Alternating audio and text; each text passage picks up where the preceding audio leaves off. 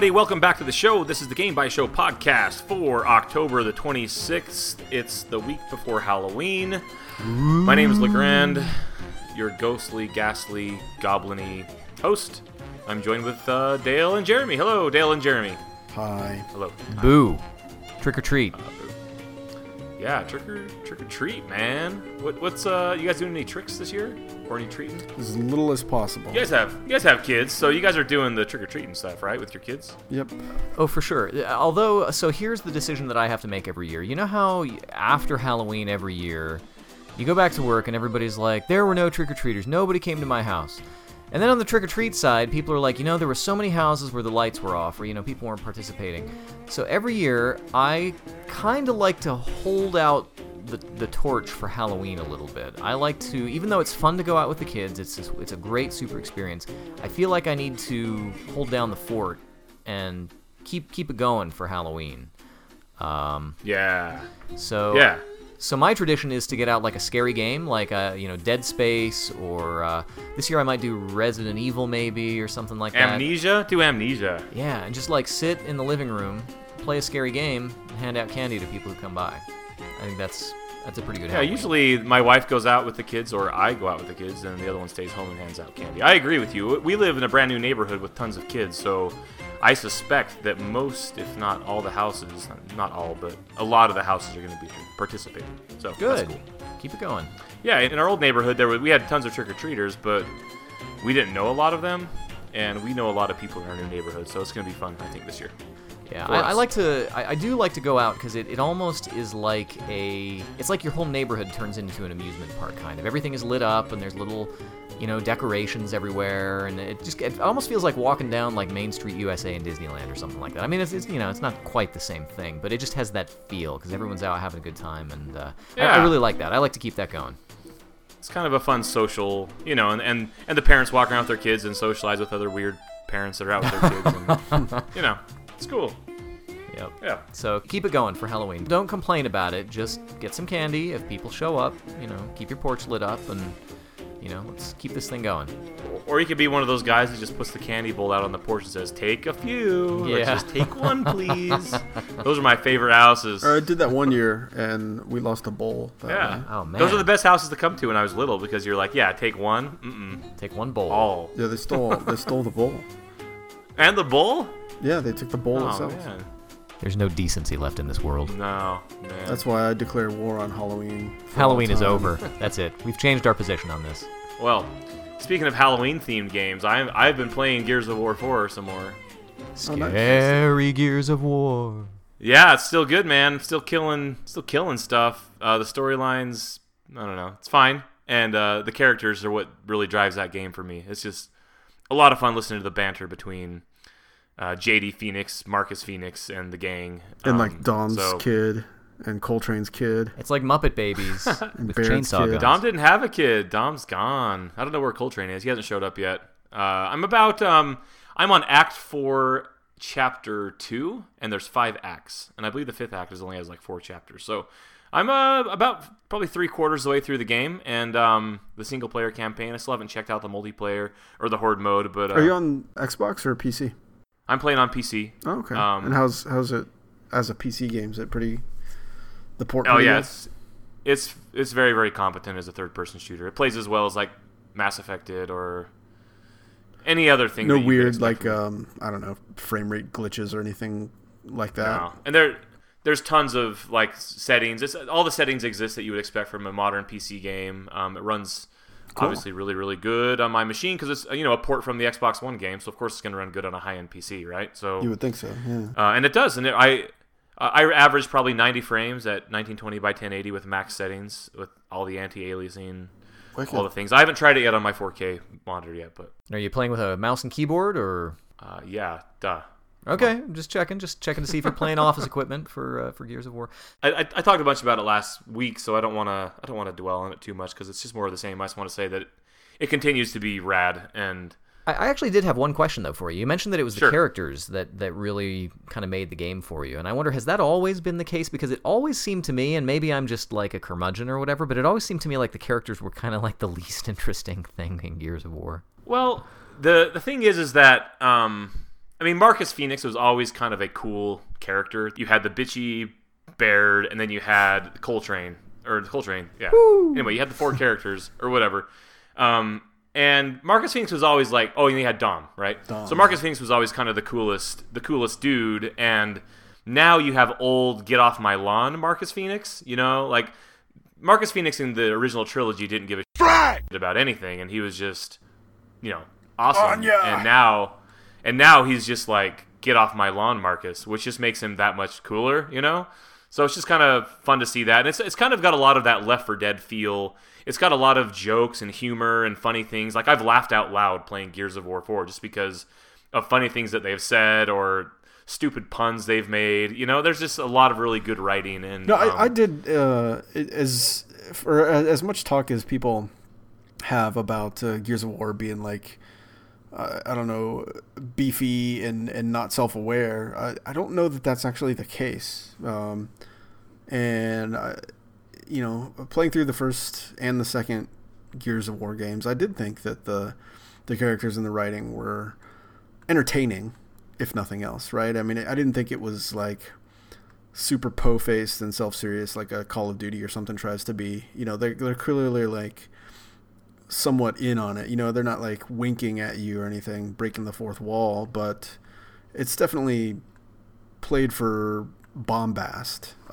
Yeah. And in Gears of War 2, when they try to do the tragic aspect of it sometimes, and sometimes it works and sometimes it doesn't, but you can tell there's a little bit of heart there, right? It's not just posturing. I'm curious also about the set pieces in this too, because I know that's been sort of a thing in Gears of War. The giant monsters and the train section in the first game. Riding the Brumac game at the end of the second game, or something. Yeah, like exactly, that. exactly. Those kinds of things. I don't know if I almost am kind of looking for a spoiler, but I'm kind of curious. Is there anything like that in this? I mean, what's been the big draw in this? There's been all of that. There's been cool moments. There's a part where you have to ride this big old elevator down and things are happening, and there's another part where you've ridden that elevator down, but you got to get back up, and so there's like these cables, and you like ride them up, and it's like, I guess it's not really, it's kind of spoiling the moment, but basically they're trying to figure out a way to get out of this mine shaft that they've basically found themselves in, and the one guy goes, well, maybe we could just fly out. And then JD says, well, maybe we will. And they walk over to these cables that are kind of like the elevator cables. They shoot the bottom off, and they get skyrocketed into the air being pulled by these cables.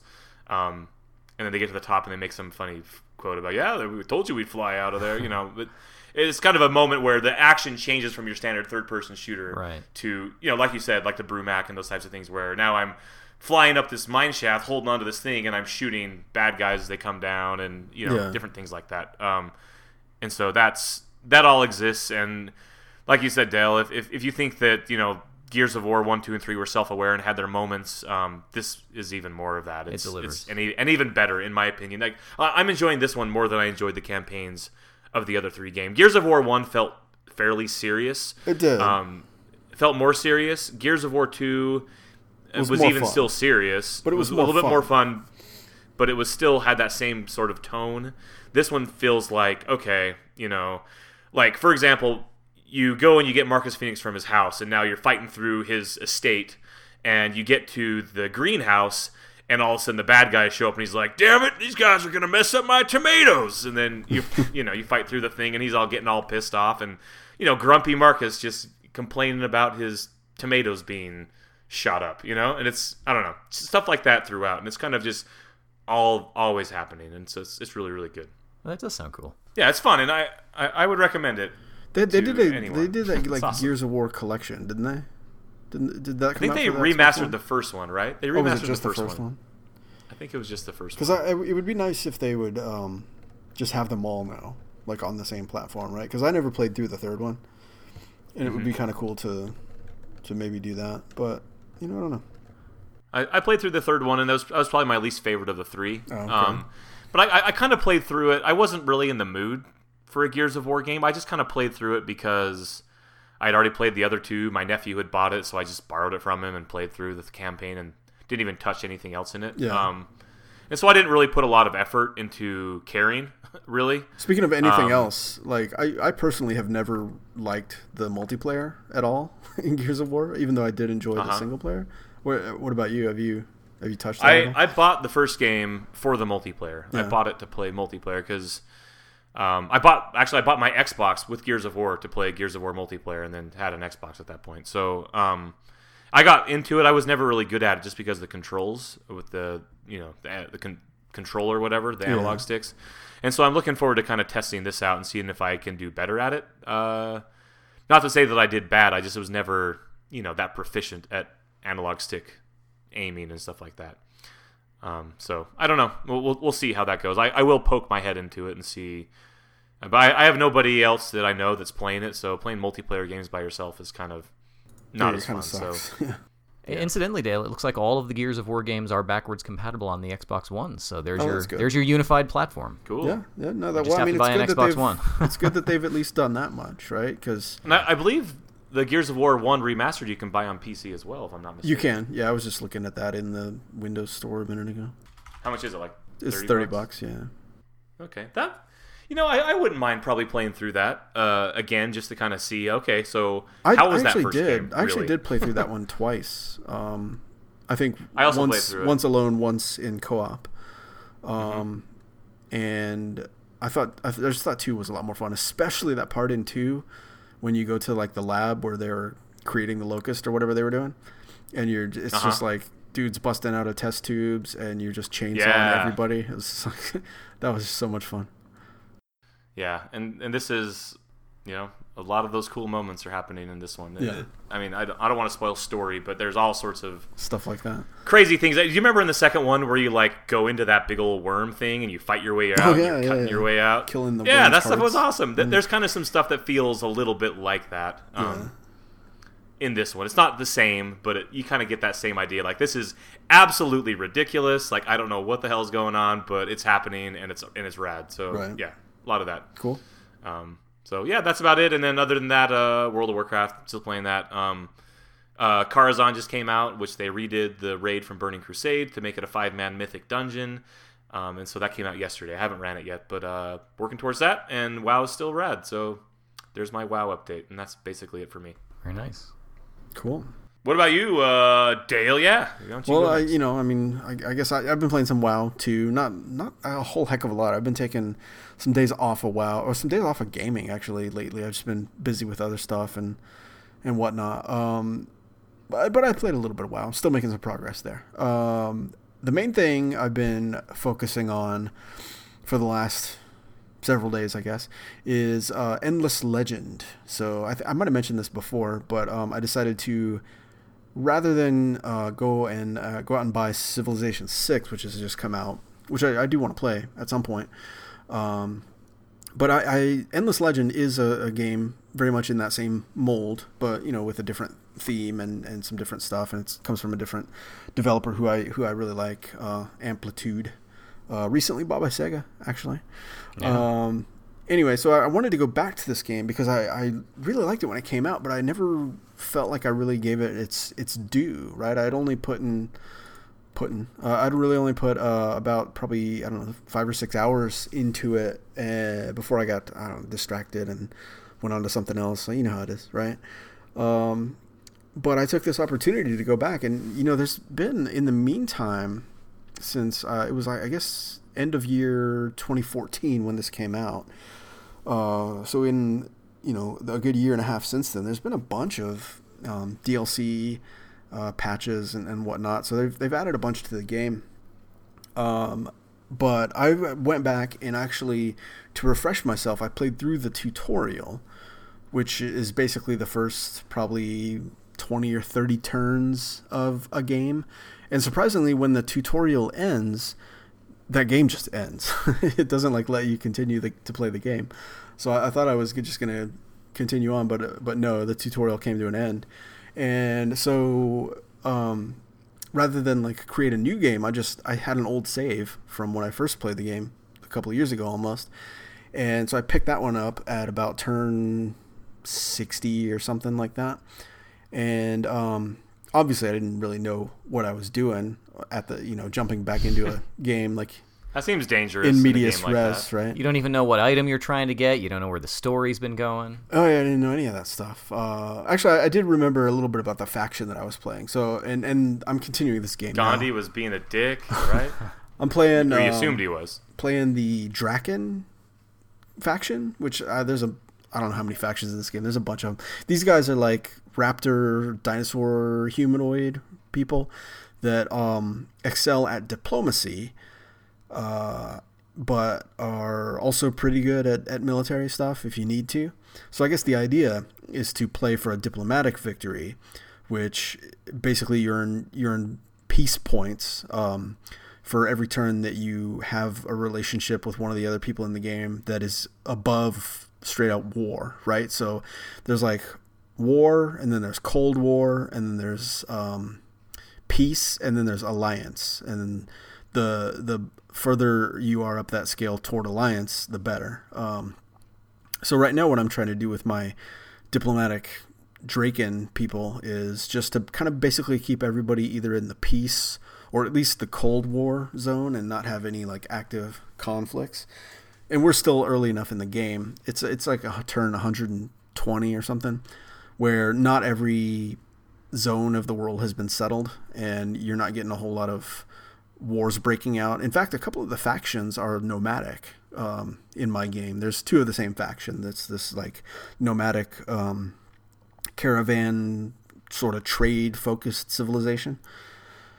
And so, I don't know. It's looking okay for a diplomatic victory at this point. I think I'm about a third of the way there in terms of peace points earned over time. I just kind of got to manage my relations with the other factions so that no war breaks out, or hopefully none of them go like super militaristic and try to do like a conquest victory or something. So, but if you've played a Civilization game, it's probably 85 or 90% the same, just with these kind of outlandish fantasy / sci-fi factions that are all very different from one another. So and there's nothing in the game that's like standard humans either. I mean, you have like your I seem to remember there are vault dwellers, and even like the Draken people that you talked about. They're the closest thing that I can really think to yeah, there's like normal hero kind of characters, I guess. Right. The caravan trader faction seem to be humans, and then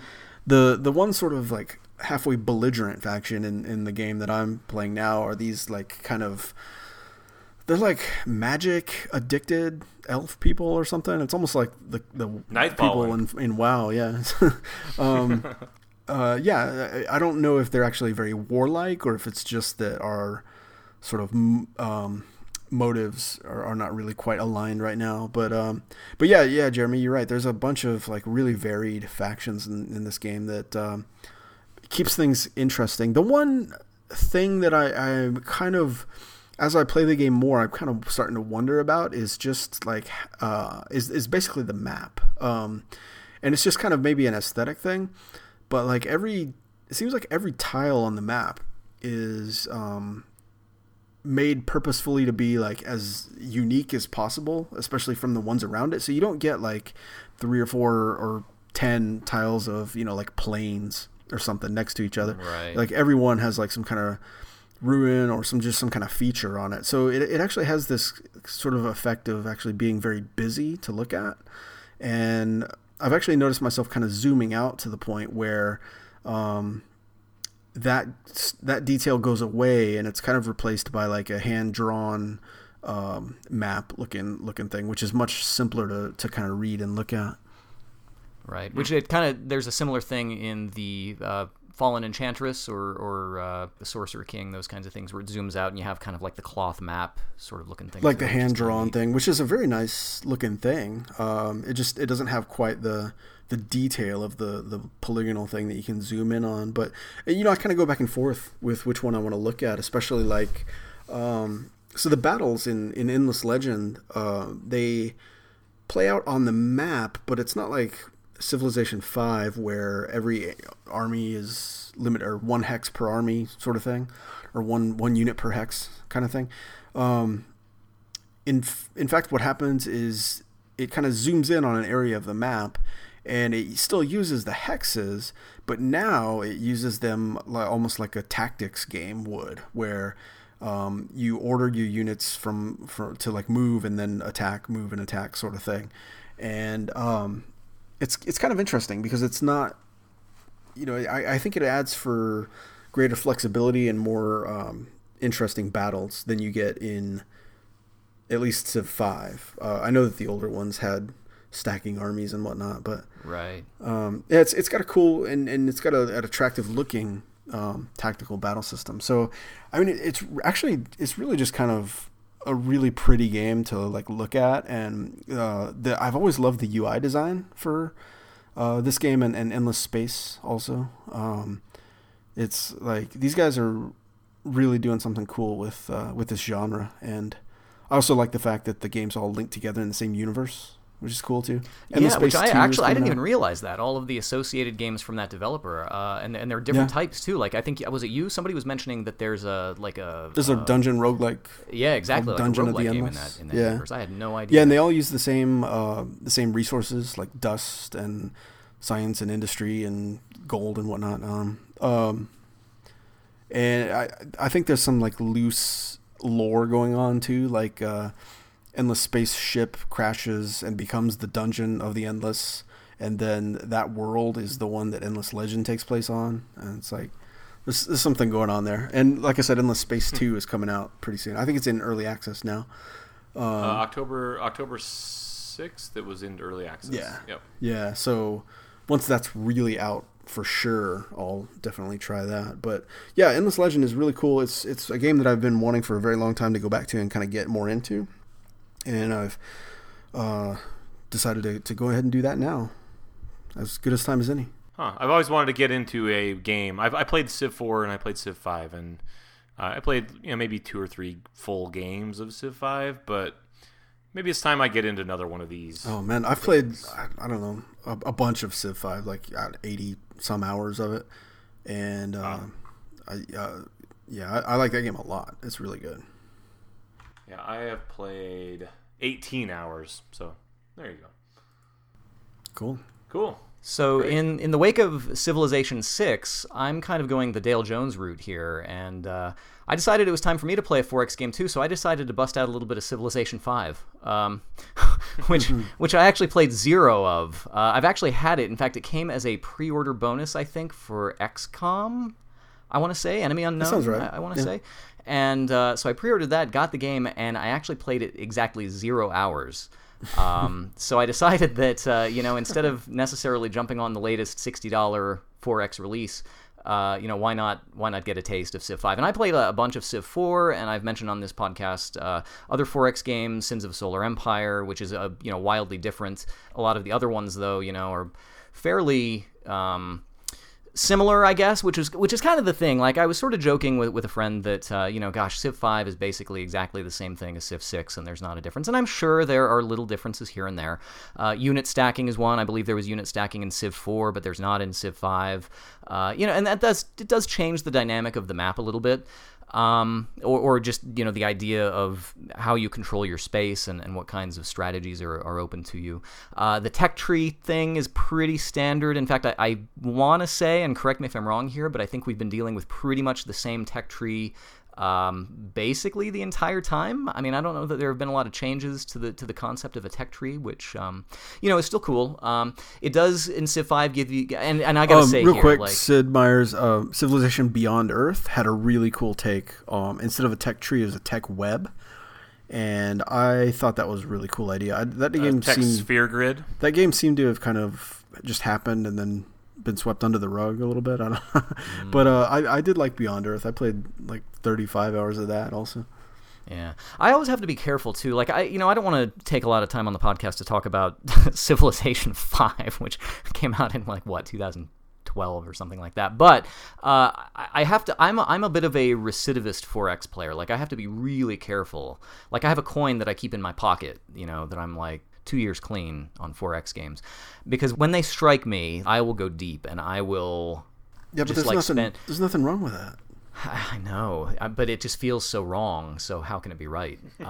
No, but like I just get so into it. I really am susceptible to the one more turn mentality, and I'll just burn up like an 8-hour block if I'm not careful. I will literally sit and do it for hours and hours and then feel really... the hangover is terrible from that sort of thing. So I'm trying to keep Civ 5 at arm's length. I'm not interested in Civ 6 at all for probably another 5 years yet. But since I was able to withhold gratification for a few years on Civ 5, now I'm getting into that, and what the heck, it's probably just as good. Which is kind of a tricky thing for games like that too. There are some games where it's like there's a sequel, like Gears 4. Like, okay, I can remember everything that happened in Gears 1, 2, 3, Judgment, and hey, this is a new thing. With something like Civilization or Sim City, you might have some new features, but on some level, somebody like me who is, I have a huge backlog, just stuff I could be playing at any given time. There's almost no reason for me right now to play Civ 6, which, Dale, I don't know if that's kind of your reasoning for playing Endless Legend right at the moment, is like, why when look at all of this stuff that I still have? Yeah, and with Endless Legend in particular, it was a game that I always really admired more than I had played, so it was kind of a twofold reason for going back. Yeah, Endless Legend also is another one of those, because everything is it is just so different, and in the 4X genre, like, differences, I think if you can get away from that, because Civilization made the mold, and I mean, there hasn't been much to break it. So I mean, even Endless Legend doesn't get totally away from the formula, but it's different enough that I think it it's really a good one too. In fact, I was just looking, and we actually did talk about Endless Legend on one of last year's shows back in August. So if you're interested in the idea of a Civilization or a 4X game that is a little bit different, we do go into some detail in one of our older shows as well. So the other game that I've been playing, though, mostly this week, I kind of mentioned a little bit earlier how I like the idea of your neighborhood turning into an amusement park at Halloween. I've been playing Costume Quest 2, which is the it's got to be the perennial. Isn't that like a Christmas themed game though? Yeah, Christmas themed. Isn't it? Yeah. No, Dale. Well, then I'm thinking of DLC or something. Costume. Oh, yes. Okay, so the original Costume Quest. So did you guys play the original Costume Quest much? Are you kind of familiar with the general idea? No, I think I have it somewhere. So I definitely recommend it. It's kind of one of those, like, you want to make it a tradition kind of things. The original Costume Quest several years ago, I believe, was Double Fine's one of their very first sort of independent forays after they kind of got out from third. I mean, it was one of the first things they did after Brutal Legend, which I think was their last big third-party published game, and it is just very geared. I mean, it's we've talked or heard about games that are holiday themed, and this is one of the few that is really truly Halloween themed.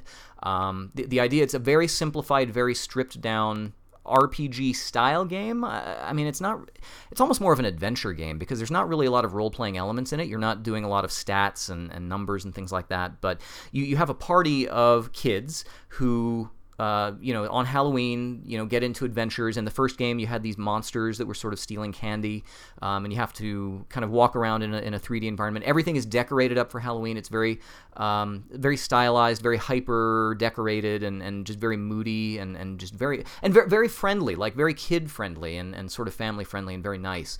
In Costume Quest 2, they do the same thing. It's got very evocative music. I believe Peter McConnell, again, is the musician who did the music for Costume Quest.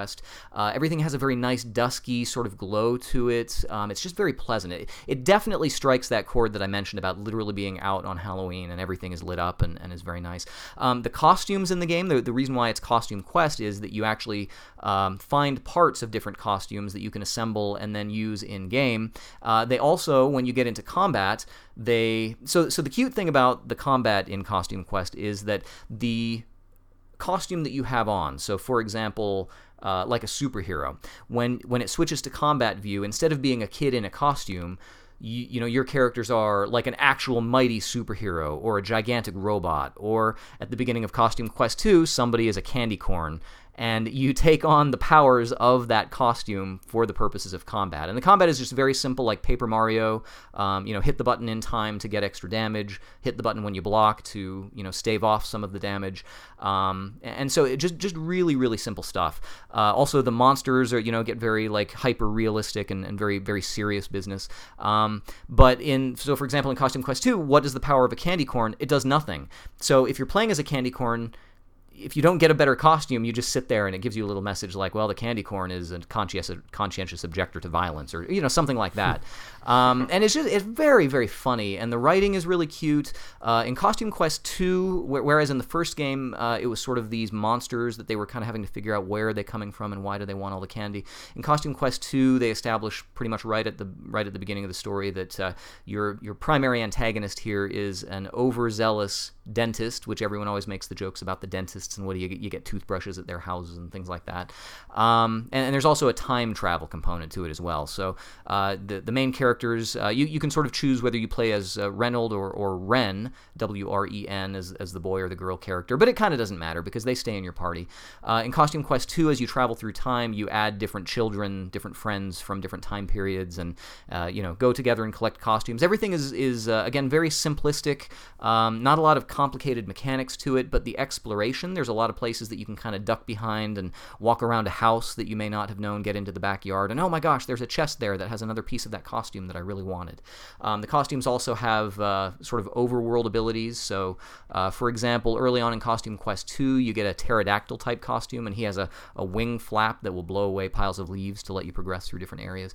So in terms of, is it a complicated or really mechanically interesting type game? It's not really. It's all of the other little things that kind of come together. And I could even see that if the mood of the kind of, the magical night of Halloween doesn't really get to you as much, it might not hold your interest.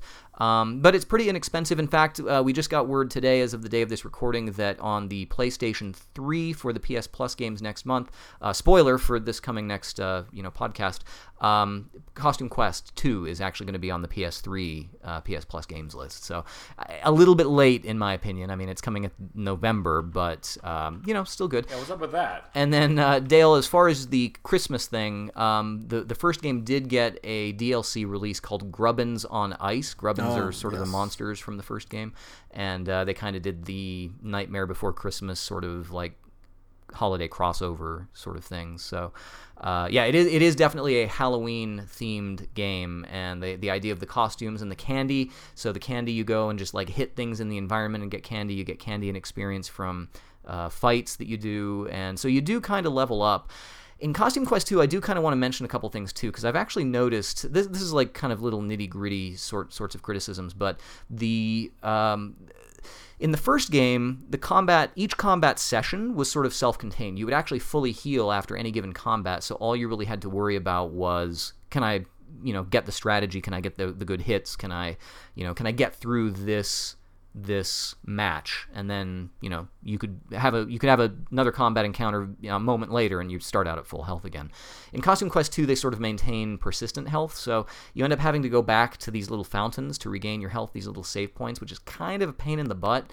There is a little bit of backtracking, which can kind of wear thin. Luckily, in both games, in Costume Quest 1 and 2, there is a run feature that kind of the kids get the little wheelie shoes and they kind of skate around, and it's an easy way to navigate the environments, which I think this game kind of walks that line between being a little bit too much busy work, but yet also letting you skip through things and hold the run button down basically and get through things as quickly as you can. And generally both worthwhile. I mean, like I said, I personally, take my personality for what it is, but I find for all of its simplicity, I find that the theme and the kind of the ambiance of the Costume Quest games to be really, really appealing. You do get caught into some busy work stuff from time to time, but I don't know many games of this type that are completely free of that either. And the writing is really a pleasure. For example, in Costume Quest 2, one of the early costumes that you get is a clown costume, and your overworld map function is as a clown horn honk. one of those sorts of things. And everybody is like amazed by your clown horn prowess, so you like do a duel with the devil, like a kid in a devil costume, and he's like, wow, your horn, and all you do, like, you just and he's really impressed by your horn playing abilities, and you go play in a jazz band, and everybody's just like, wow, man, where'd you know, just that sort of thing. And I think it really does, that levity, and I think it really is able to rest. That's on it very pretty well. like Earthbound or something. Yeah. I mean, it's just sort of like a bizarre, very childlike sort of experience, and it's the kind of game that I don't actually do it, but I kind of think every year, like, I should play Costume Quest again, or play it with my kids. Like, it's the kind of thing that you could play together, and even when I'm sitting on the couch and they're doing something else, they'll like look over and be like, oh, look at that clown, or whatever, and they'll just kind of be interested in what's going on. So I do appreciate it for that too, because I don't feel like there are very many games where it is truly appealing to people of all ages, I guess, whatever. So, I don't know, Costume Quest. So if you are going to be sitting at home like me and want to go on an adventure, I don't know, wait for November 1st if you're on PS Plus and get Costume Quest. Or, it's on Steam, Xbox 360, Xbox One. It's on pretty much everything. In fact, the version that I'm playing was released free on the Xbox Games with Gold initiative last year sometime in like the middle of the year. So I was like, well, I'll get it, but I'm not going to play it until Halloween. So that's what I'm doing now. So Costume Quest. Awesome. Super fun. Yep. Cool. And listeners, if you haven't got enough of the spooky Game Bytes podcast for this Halloween, let us know. Give us a little shout out on Twitter. Let us know what you've been playing. We can swap scary stories. You can find us as a group on Twitter at Game Bytes Show. You can also reach out to us individually. I am at Jeremy_Lamont. You can find me at Legrand. And I am at Count Elmdor. Not with us on the podcast tonight is the costume of sexy Jared Red-Eye Dunn. You can find him on Twitter at @RED_I. And you find him, see his beautiful face at least once a week on our Twitch stream over at twitch.tv/GameBytesShow. You can also find the archives of games that we've played in the past over at youtube.com/GameBytesShow. I mentioned some of our past podcasts. You can actually find a complete archive of all of our previous podcasts, our bi-weekly podcast, over at GameBytesShow.com, and along with that, a sidebar showing you some of our latest video escapades. Subscribe via RSS, via iTunes. We have a Discord community. You can click the link and join us on Discord, which is sort of a little TeamSpeak/Ventrilo kind of idea with messaging and that sort of thing. Pretty cool. Come chat us up there, and we'll maybe play a game of something or other. That's kind of the idea, I guess. You may want to look forward here in the very near future, within the next couple of weeks. In fact, I think a week from, Saturday, we are going to be doing our 24-hour Extra Life stream. Jared's going to be doing that over at twitch.tv/GameBytesShow. Go hit that subscribe button and get notified when it starts. I'm going to be out of town for that, so everybody, if you're listening to this, come participate and take my space. Save yourselves and save some children at the Children's Miracle Network hospitals. It's for a good cause. Donate some money, donate some time, play some games. Look at our affiliated team member, Wesley Livesey, who's going to be doing something for us, I think, this week in conjunction with Extra Life. So check us out over at extra-life.org/team/GameBytesShow and get the details over there. We will be back again very soon to talk to you at the top of the week about the news, new releases, and a special video game topic of discussion. But this has been your Game Bytes Show for now. We appreciate you being here, and we will see you next time. See ya. See you later.